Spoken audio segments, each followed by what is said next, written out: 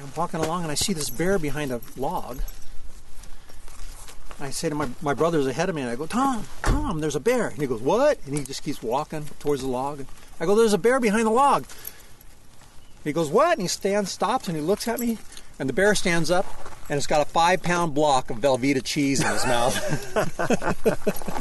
But you think about it, we're 4 days hike in. Somebody had to carry that 5-pound block of cheese in. And that was going to be so great to have. Oh, yeah. Yeah, because that bear didn't carry it for that long. No. All right, so we're going across the street, up behind the gate, and then... So I do have my laptop. We can take a look at what we crossed the creek. Okay, and I brought my iPad to try out. Oh, good. Up here. I like your spiky collar. It makes you look tough. I started wearing that after I saw a video of a mountain lion attacking a Doberman in the owner's backyard. The only reason the dog survived is because it had a collar like that. It's functional and it looks punk rock. And she's a badass puppy. We've been rewarding her every time we come to a mountain lion scrape, or she sniffs it, and she definitely likes to find deer bones. So cracking dog. Yeah, see how interested she is in that? It's weird. The detour is weird, but look at those toes. Yeah. That's a lion. That's a lion for sure. Huh.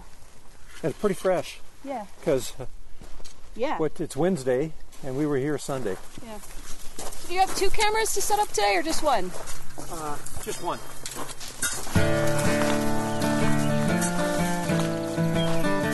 Whoa.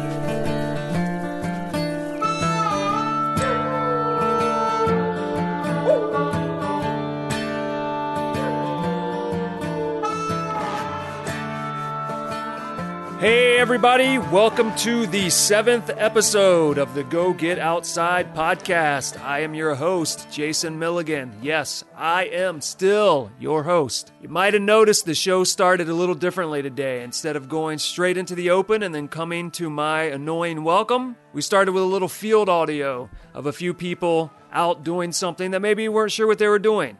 Well, let me explain what's going on. The format is going to be a little different than usual. We're going to go out with Johanna Turner. She's a local here in Los Angeles who is a camera trapper. If you don't know what camera trapping is, it's kind of like candid camera. And if you're really young and you don't know what the hell candid camera is, it basically was the early version of all those hidden camera shows. So a camera trapper is a person that hides a camera out in the wilderness so they can try to get pictures of wildlife when they least expect it. Johanna Turner is one of those hobbyists who does that for fun.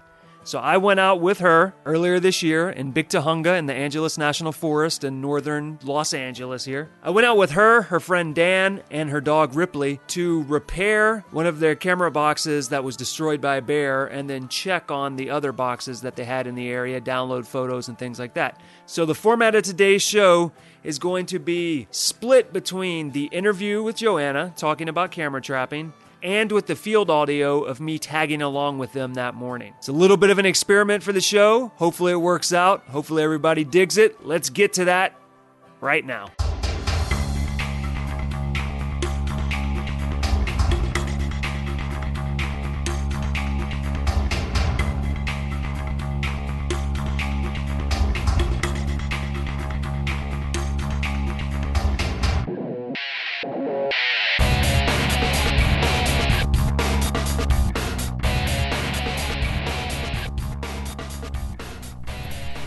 Drop your camera off on the way in? I'm going to drop the mount off. I'm going to set the camera on the way back. Okay. How's that sound? I'm thinking right there. Looking right here. Yeah, nice angle.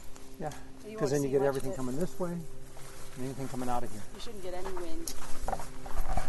That's nice. This is a real classic lion scrape. Have you seen these before? Call it a scrape. They stop and they go like this with their back feet. They pile up dirt, and then they'll pee on it to make the scent there. So it's a visual signal and a scent signal to other lions.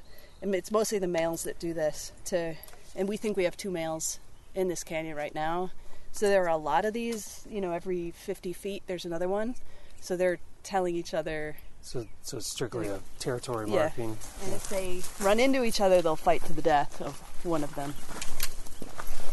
Is the lion in Griffith Park still around or? Yeah. Okay. Yep. He's still there. He's still healthy. He's living in people's basements. Yeah. He mostly hangs out at the cemetery at Forest Lawn because all the deer eat the grass and the ornamental plants. Mm-hmm. So he just hangs out there and picks off a deer every couple of days and doesn't move around much. He doesn't need to. I'm Johanna Turner. I'm camera trapper. Hiking was the first thing I liked, and then this has grown out of that. And the other term people sometimes use is citizen scientist, because I do give some of the information I get to biologists. So tell me a little bit about what a camera trapper is and what that means to be a camera trapper. Camera trapping is a way to do wildlife photography when you're not actually there. So you leave the camera out in the woods for 2 or 3 weeks, and it has a motion sensor on it that will wake it up and trigger it to take a picture or video when something walks by. You have to be able to predict where the animal is probably going to go before you set the camera there. And then after that, it's a whole lot of trial and error. How did you get into that? Was that just a passing fancy, like, oh, that sounds interesting, let me check that out, or did you come across it some other way? I went to a class that a biologist gave in Anza Borrego State Park. He was a mountain lion researcher there, and this was about 6 years ago now. So his class that he offered just free to the public through the park was that you could follow a mountain lion biologist sort of through a normal day in his life. And it was all day long. It was 8 hours. And we drove out to a couple of his trapping sites where they set a cage trap to get the mountain lion to go in, and so that they can then tranquilize it and put a collar on. At the cage traps, he had camera traps to see if animals were using the area, the same thing. And I didn't know anything about him. I didn't know that existed at all. We sat down and he got the card out of the camera and he starts flipping through these pictures, and there were bobcats and mountain lion and deer, and all of this had happened in the last couple of weeks, and that was the most exciting part of the day. I just said, where do you get these? How does this work? And he said, oh, you just buy them at sporting goods stores, I said, they're not too expensive. That was about 6 years ago. So the technology has probably changed a fair bit since then. Yeah, it has. The very first camera I got had a trigger time of something like 5 seconds, which means that the animal walks by and 5 seconds later it takes a picture. And that was the best you could get at that point. And it took 6 D batteries. It's about the size of a lunchbox and heavy. Pictures weren't all that good. Usually I just got a whole bunch of blank pictures and had to wonder what animal walked by. Oh, here's a picture of maybe what was a lynx. Here's the tip of a tail of something. Yeah, it was a long time. It was probably 6 months before I got my first mountain lion picture on that camera. And you were probably so excited. Yeah. And you showed it to everyone you knew. Oh, yeah. You're like the mom with the wallet with the kid picture that breaks it out at all the parties. Yeah, and I'm showing it to... I showed it to the biologist whose class I took, and, he's like, yeah. He's like, I've seen a million of these. And he was encouraging, and he's like, okay. And I'm like, but look at it. You can see the whole animal, and he walks right by, and then he stops for a second, and he looks over, and, watch it again. So, yeah, I get pretty excited. So after you went to that and you found out about camera trapping, how did you go about getting into it? When I could afford it, and when my birthday came up, I would get another camera, and I started to get more cameras. I took a couple of tracking classes in LA. There's a guy in Orange County, Dick Newell, who has a group called OC Trackers, and he has classes, and then he has workshops once a month where you go out and on some dirt roads and just do tracking together. And so I got better at that. I got better at knowing where the animals would be, and the technology improved. And now at this point, we still do have store-bought cameras, but what we're doing now, my friend Dennis and I are building custom camera setups with really high-quality DSLR cameras. They work the same way. They still have a sensor, and it senses on motion, but the images are a whole lot better quality, and they actually have white flashes so that you get color pictures at night, as opposed to most of the store-bought cameras have infrared light. So at night, the images are black and white. It's getting more complicated, but the pictures are getting really beautiful, and we're starting to be able to make it artistic rather than just oh, there's this animal that lives here. Right, kind of like the difference between an image that's newsworthy and an image that's a composed piece of art. Yeah. So how many cameras do you think think or know, you probably know. How many cameras do you have out right now? I think 8 commercial cameras and 3 DSLR setups. Yeah, 3. And Dennis is building me a 4th, which is almost ready. He has another 10 regular cameras, and he has 5 DSLR builds. So how much work is it to manage all these cameras? Because you have to return to them, check the photos, to replace batteries, things like that. We have to go to each. We have a couple different locations, and the cameras can only go about 3 weeks before the batteries and the flashes die. And other things happen to them. They get rained on. Some water can seep into the case.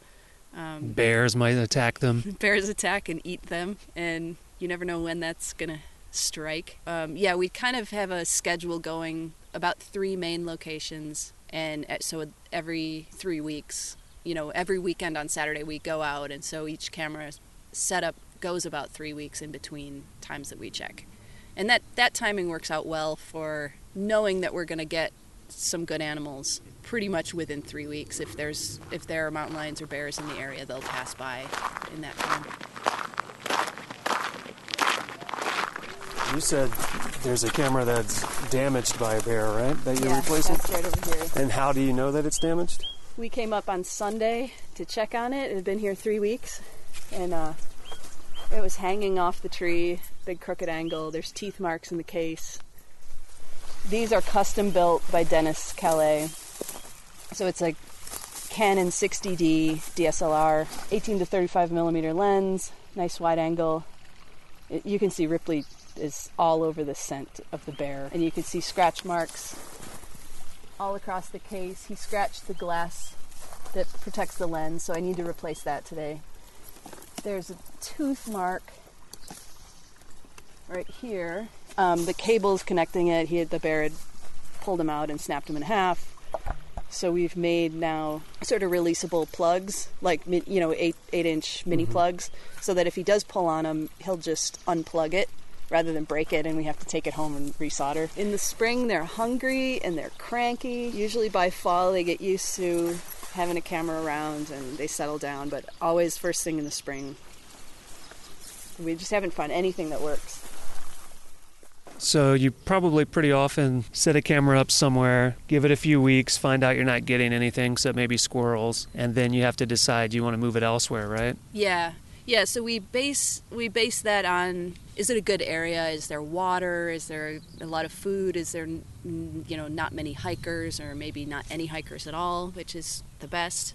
And if we go the first 3 weeks or a month and we don't get anything, but there are other signs around, there were good tracks or some deer bones or something that, we may stick it out for a while. And plus the stuff is heavy, so we hate to pack it all up and move it somewhere else. It's like, no, we'll just wait. Other than things like bears attacking, because I went out with you today, we went to go check some camera traps, and then you needed to replace one that had been damaged by a bear. But I'm sure bears aren't the only problems and the only dangers to your cameras. What other kind of problems do you come across? All the other animals leave the camera alone. We have problems with people, not very much anymore, because the cameras really are in some hard to get to places. The 2 problems we have with people are, I guess everybody knows what goes on in the forest. I can say it. I mean, there are marijuana grows, and there are people who definitely don't want to have their picture taken.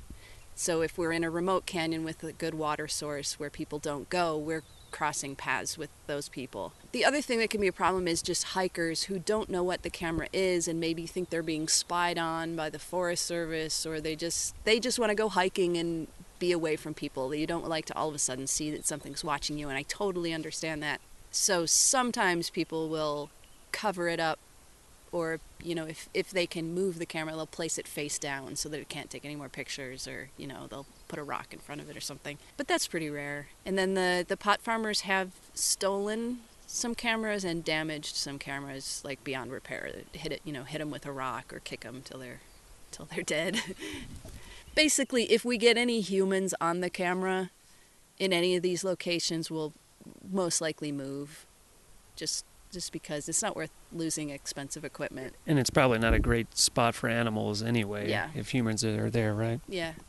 But one of the things that would be great, I mean, especially if, you know, people listen to this and start to learn about it, the people that I have come across who go to my website and see the images, once they know what it is, if they're out hiking and they see a camera, then they usually smile and pose, think it's great. It's like, hey, if you leave it alone, we'll all get to share in these images, you know.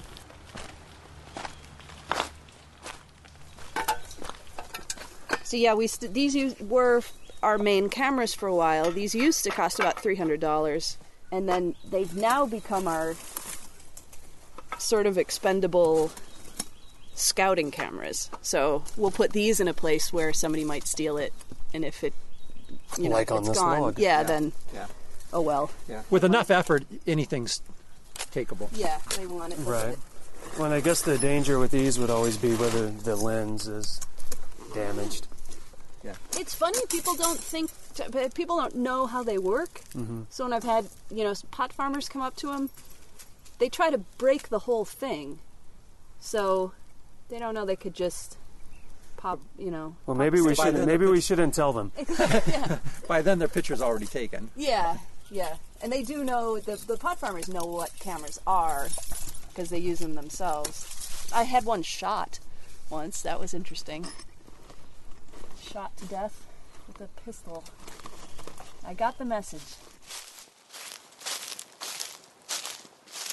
You were telling me a story about some of your other camera trapper buddies like to play pranks on each other too. Yes, we've gotten pretty creative. My friends have gotten pretty good at it. The very first one, a friend of mine dressed up in a bear costume. The camera at the time was in the Verdugo Hills, which is this tiny little area. There are no bears there, and he did want to fool me. He wasn't just out for a laugh. He went when it was dark. Oh, he wanted you to think it was really a bear? Yeah. It was a long story too. He dropped his flashlight at some point in because he had these big furry mitts on. So he was stumbling around in the dark and he couldn't remember exactly where the camera was. So I've just so it was instant karma. Yeah. So there's this really weird looking furry guy pawing around in the dirt looking for his flashlight. I'm like, what the hell happened? So he said, yeah, it didn't work out the way I thought. The second one that came out really good was my friend Jane, who went to the fabric store, got some leopard print fur, fake fur, sewed it into the shape of a tail, and then went up to my camera and snuck up behind it so that it wouldn't see her, and then dragged the tail in front of the sensor. So I got this blurry shot of rosette printed fur. And it was believable. I mean, who would go and do that at 11 o'clock at night, way off trail where they know that there are bears? And, so that our first thought was not, oh, this is a prank. Our first thought was, we got an ocelot and we're going to be famous. So the only tip-off that we're getting pranked is if one of my friends starts asking me when I'm going to check a certain spot. Oh, have you been back there? What animals are you getting up there? Why are you asking? Also, if you see any animals that have designer labels on their flesh or tags hanging from their tails, that might be a sign too. Yeah, nice backpacks, REI right. gear. So what draws you to do the camera trapping? It adds a real challenge and a real different level of interest than just hiking. And not that I don't enjoy just hiking, I definitely still do. But when you start to learn about the animals that live here and you get to see them acting normally and naturally and calm. If you came across an animal, that animal is suddenly worried about you, you're worried about that animal, and so you don't get to experience how it reacts in its natural habitat, right? Yeah, exactly. Most people's encounters, the animal runs away or has to act defensive, and so there's this idea that bears and mountain lions are dangerous because they always snarl, but that's because they're afraid. This is just one way to not affect them at all. They don't get stressed out. It doesn't change their behavior. You just get to see purely what happens when you're not there. And they have a lot of tea parties and things like that, right? That's what you've learned? But yeah, bobcats are big ravers. So what do you do with all the photos that you get? I mean, clearly you throw away a lot of them because they're useless, but the good photos, what do you end up doing with them? Pretty much just share them on my website and on Facebook. In a couple of areas, we've given them to the National Park Service.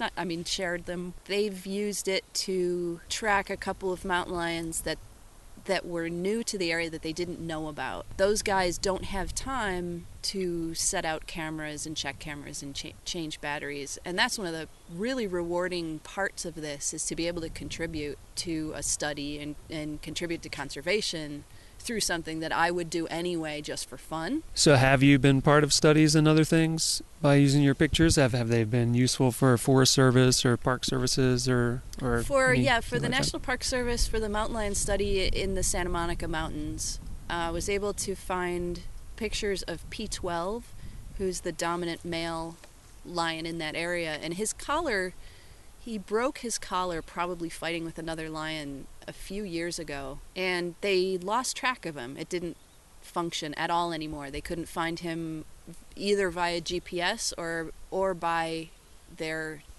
radio transmitters, the antennas that they hold out just to get a signal and know that he's in the area.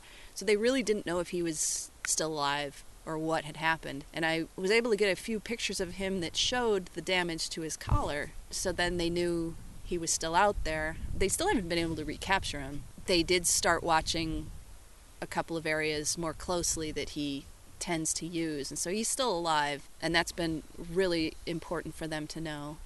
We also found an uncollared male also in the Santa Monicas that the Park Service kind of had hints that someone else was around, but didn't have any photos or any DNA from. They can get DNA samples from scat. That's another thing I do sometimes, is collect poo. Don't we all? Isn't that what we're all really looking for in life? Just to collect scat? You aren't one of those people who've learned to identify animals by the taste of their scat, are you? No, but I do sometimes smell it. And you can tell coyote poop from bobcat or lion from the smell. So describe the scent for us. What differentiates them? Is one tangy, whereas one's musky? Cat poop universally smells like cat poop. It's a really sharp ammonia type smell. Anyone who's ever lived with a cat knows that smell. Yeah, if you have been near a litter box, that's what mountain lion poo smells like. Coyote, which is the only other thing that can look like that, is more fruity, maybe. For some reason, I thought you were going to say it smells like Reese's peanut butter cups or something. Roses. So it smells more fruity. Speaking of scents, let's talk about one of my favorite things about when I was following you out today. So you don't just set out the traps; you also sometimes set out a little bit of bait, something to attract the animals.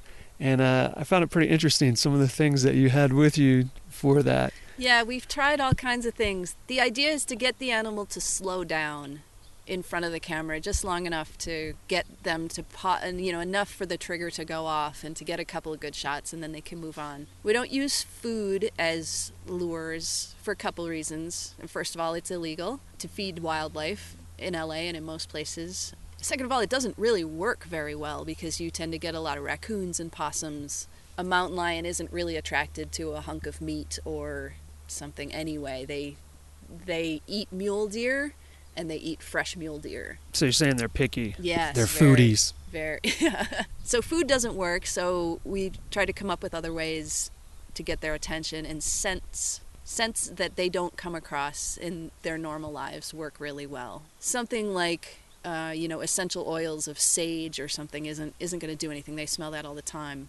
But we've tried vanilla extract, Vicks VapoRub, definitely all different kinds of perfumes. The one perfume that works is Calvin Klein Obsession. And that's Which is what I found so amusing. Yes, yeah, because we have an expensive bottle of cologne and we're spraying it all over a dead log in the woods. But they go crazy for something in it, so they'll cheek rub on it just like your house cat does on a new scent. Yeah, because they want to smell that good. Yeah. And the gray foxes love it, and the bears love anything that smells. Their sense of smell is super powerful, so anything new is is fun for them. Anything that could potentially be a food item, they Yeah. love the smell. So, yeah, don't and leave we obsession in experiment. your car in bear country is what we're learning. Do not leave that perfume in your car. Don't wear it. And I have another friend who uses Axe body spray, and he said that works pretty well too.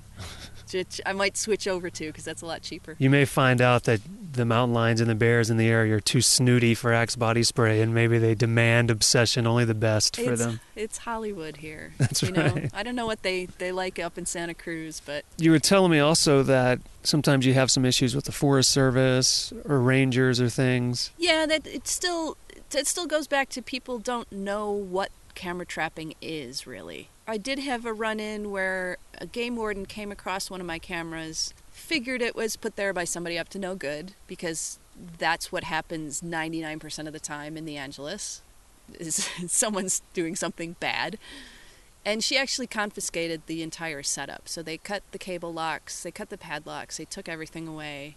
And I came hiking back a couple weeks later to find a note hanging on the tree that just said, "Call me, I have your equipment."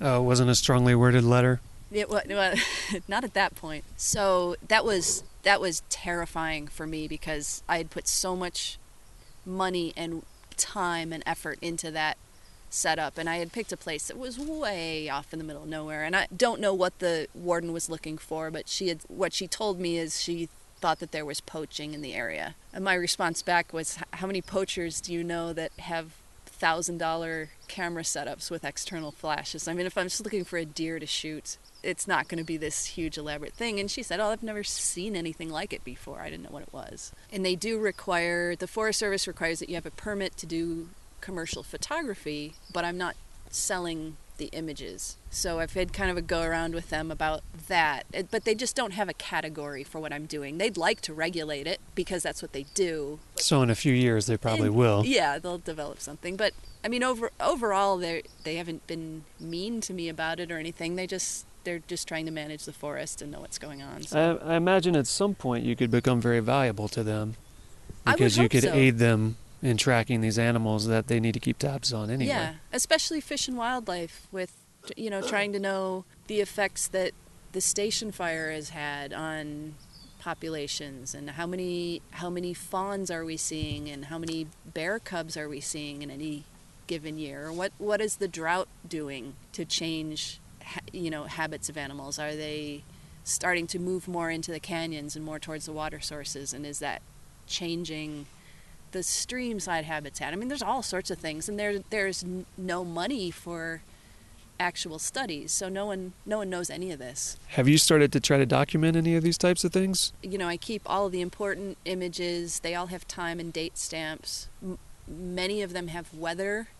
They'll have a temperature and a moon phase on the, that the camera records with that. I have noticed some interesting things about wildlife since the station fire. And this is pretty obvious, but the animals became really densely concentrated in small pockets that didn't burn. And for those that don't know, the station fire was a fire. How many years has it been now? 6 years? Something like that? It'll be 5 years in 5 August. years. So it was a really large fire 5 years ago here in the Angeles forest that burnt, I don't remember the number, but it was many, many acres of land.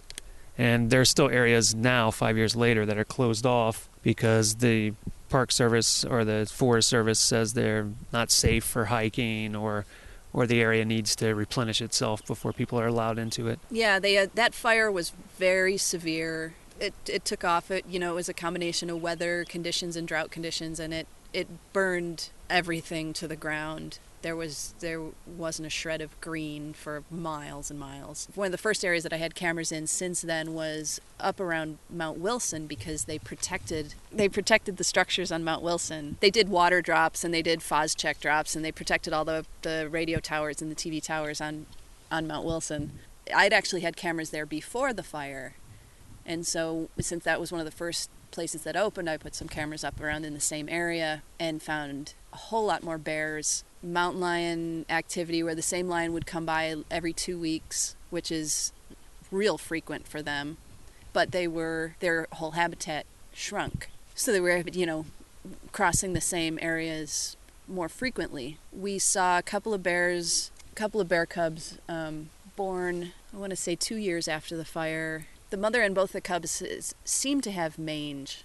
They're in really poor condition. The mother was super thin and had almost no fur on her face, a lot of patches of bare spots on her chest. She had some scabby, bleeding little sores on her face. She survived, and one of her cubs survived. And then we were just able to see the next spring everyone looked healthier. And both of her cubs the following spring survived, whereas just one did before. Things like that. So you get to follow the stories of some of these animals' lives. Yeah. And really see how their lives change and when they're doing well and when they're doing bad. Yeah. And the bears we can identify because they usually have a white patch of fur on their chest that, is a certain shape. So if you get to see that, that's this one, Do you tend to give them names based on that shape? Like if one has a shape of Florida, you name them Tallahassee or something? That we do name the ones that we see a lot, but the names kind of come up randomly. We have a mountain lion named King Arthur. He's huge, he's really muscular. You can tell he's been in a couple fights, but he carries a sword. He carries a sword. He jousts.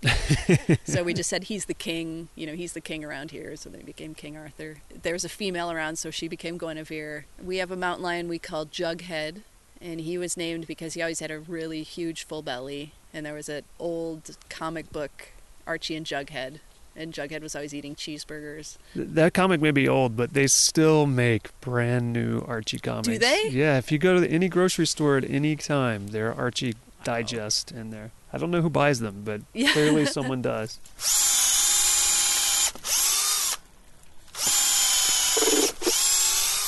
So let's get out those wires. Ready for that now. We have to put one pole there, nice solid in there, and then one over here. So let's do that. So we need. Which way you want to go? This way, or you want to go this way and use this as a mount? Let's go this way because it helps it. I can Stabilize use this it? and Okay. the log.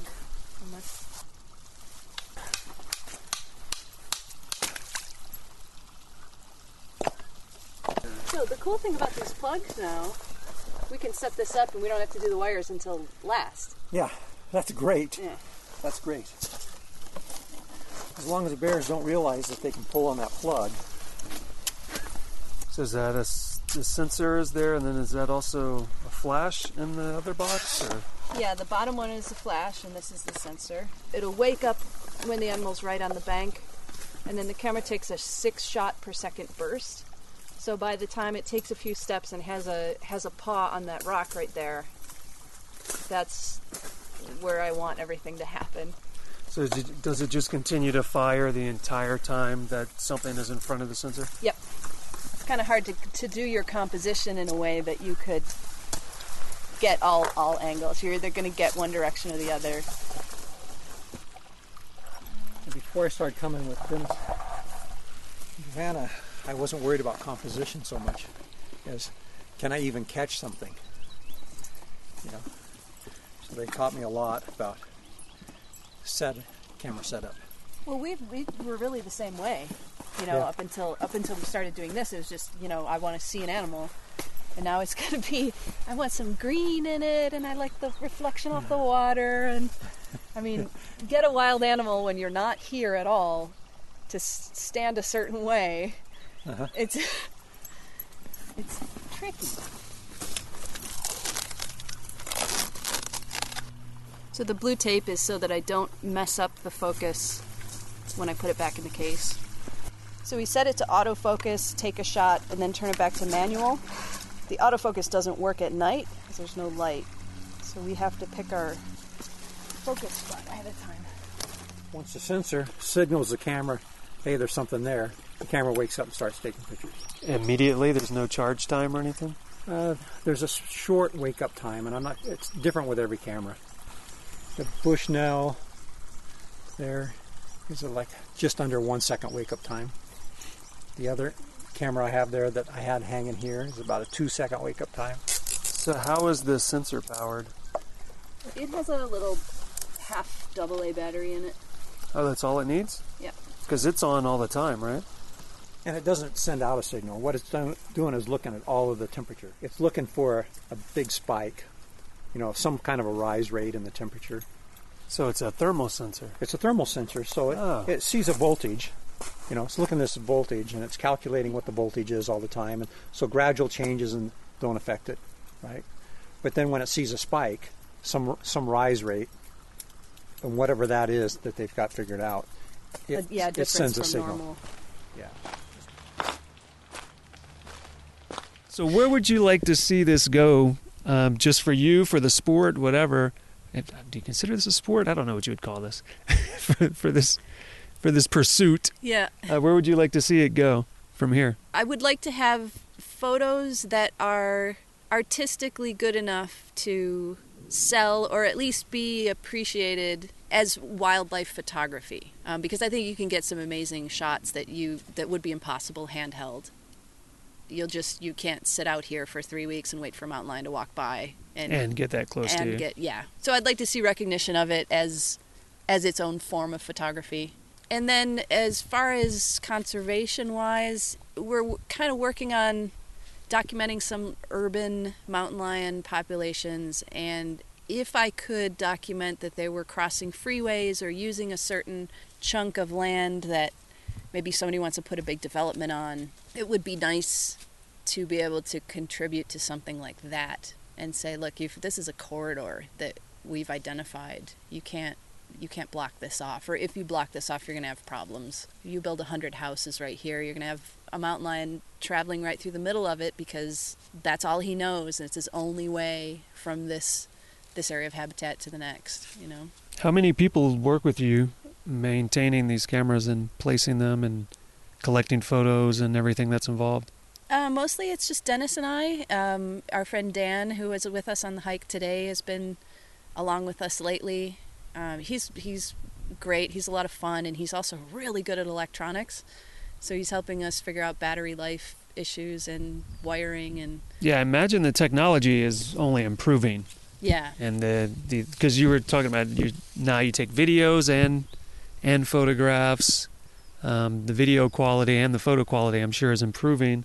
Things are probably getting cheaper, I would hope. Yeah, and as new models of cameras, we're using Canon DSLRs right now, and every year they come out with a new higher megapixel whatever, and it drops the price of all the used ones. Mm-hmm. So we just wait for that to happen, then we go on eBay. And so if someone wanted to start trying this out, or if someone wanted to help out, what's a good first step for them? Good first step is learning some basic tracking, learning about animal behavior. There are a lot of good books that can get you started, or go see Dick Newell at OC Trackers. There's also a group called Earth Skills that does classes in Malibu Creek and other parts around LA that does tracking and animal behavior. Do you know if there's anything nationally, if people say we're on the other East Coast or up north or anything like that? No, there are only small local groups. So they need to search in their area and see if they can around. find something. Yeah, and then once you start doing that and you have a good idea of where animals go, I would start with a real inexpensive camera. You could get one for about $100, experiment with it, learn what works. You'll have to learn, don't set it in front of tall grass or branches that are going to blow around because you'll get pictures of wind. And there's a lot of, like I said, it's just trial and error, and be patient, because it's going to be a while before you get anything real exciting, unless you're super lucky. It just takes a while to learn the right setup in the right areas. Well, let's talk about that. What are some of the most interesting animals that you've gotten on camera? The one that we want the most is one of the smallest species around here is the ringtail. They're a branch of the raccoon family. They're about the size of a squirrel, but they have a really long, ringed, black and white tail. And they're completely nocturnal. They're only out in the dark. And they eat bugs and lizards and berries. And I've gotten them on camera in 6 years, twice that I can think of now, maybe 3 times if I went back through. Dennis has not gotten any ringtail yet, and we don't know why. We've tried all different habitats. They should be around. We have a friend in the San Gabriel Valley and Big Dalton Canyon that sees them all the time. Maybe they're really camera shy. Yeah, so if we get a good picture of a ringtail, we'll be super excited. My personal absolute all-time favorite was I got video of a mother mountain lion and her 2 kittens, and they walk up to the camera. She lays down, and the 2 kittens nurse on her for 10 minutes or so, and they kind of play with each other. They, try to bite each other's tails, and then they all take a nap together. And you were able to capture all of that on camera? It was all right in front of my camera. Did not predict it at all. It was just a spot where I knew lions walked by. So that was really, really fun. So if people want to see these videos and these photos, how can they do that? Most of the videos are on my YouTube channel, which is called Cougar Magic. And then on Facebook, there's a page also called Cougar Magic that we post updates from Dennis and from Robert and Dan, and whoever gets pictures, we post them there. So every few days there's something fun on there. That's the most interactive. That's a fun way to get questions answered. So do you run everything through Facebook and YouTube, or do you also have a website or an Instagram or anything like that? I have the domain name cougarmagic.com, and right now it's just a single page with some of my best DSLR photos. I'll plan to work on that over the summer when I have time and make it a little more detailed. Okay, well, great. Thanks for taking me out today. Thanks for sitting under a tree next to some ants and doing this interview.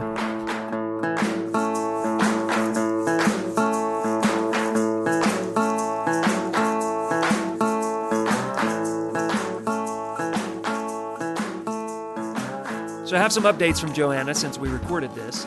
She is currently working with the Angeles National Forest to get set up with a permit, and she also is hoping to help them keep tabs on the wildlife in the area and promote conservation with her pictures. So some of that was discussed as a potential opportunity in the interview, and it looks like it's heading that direction, so that's great news.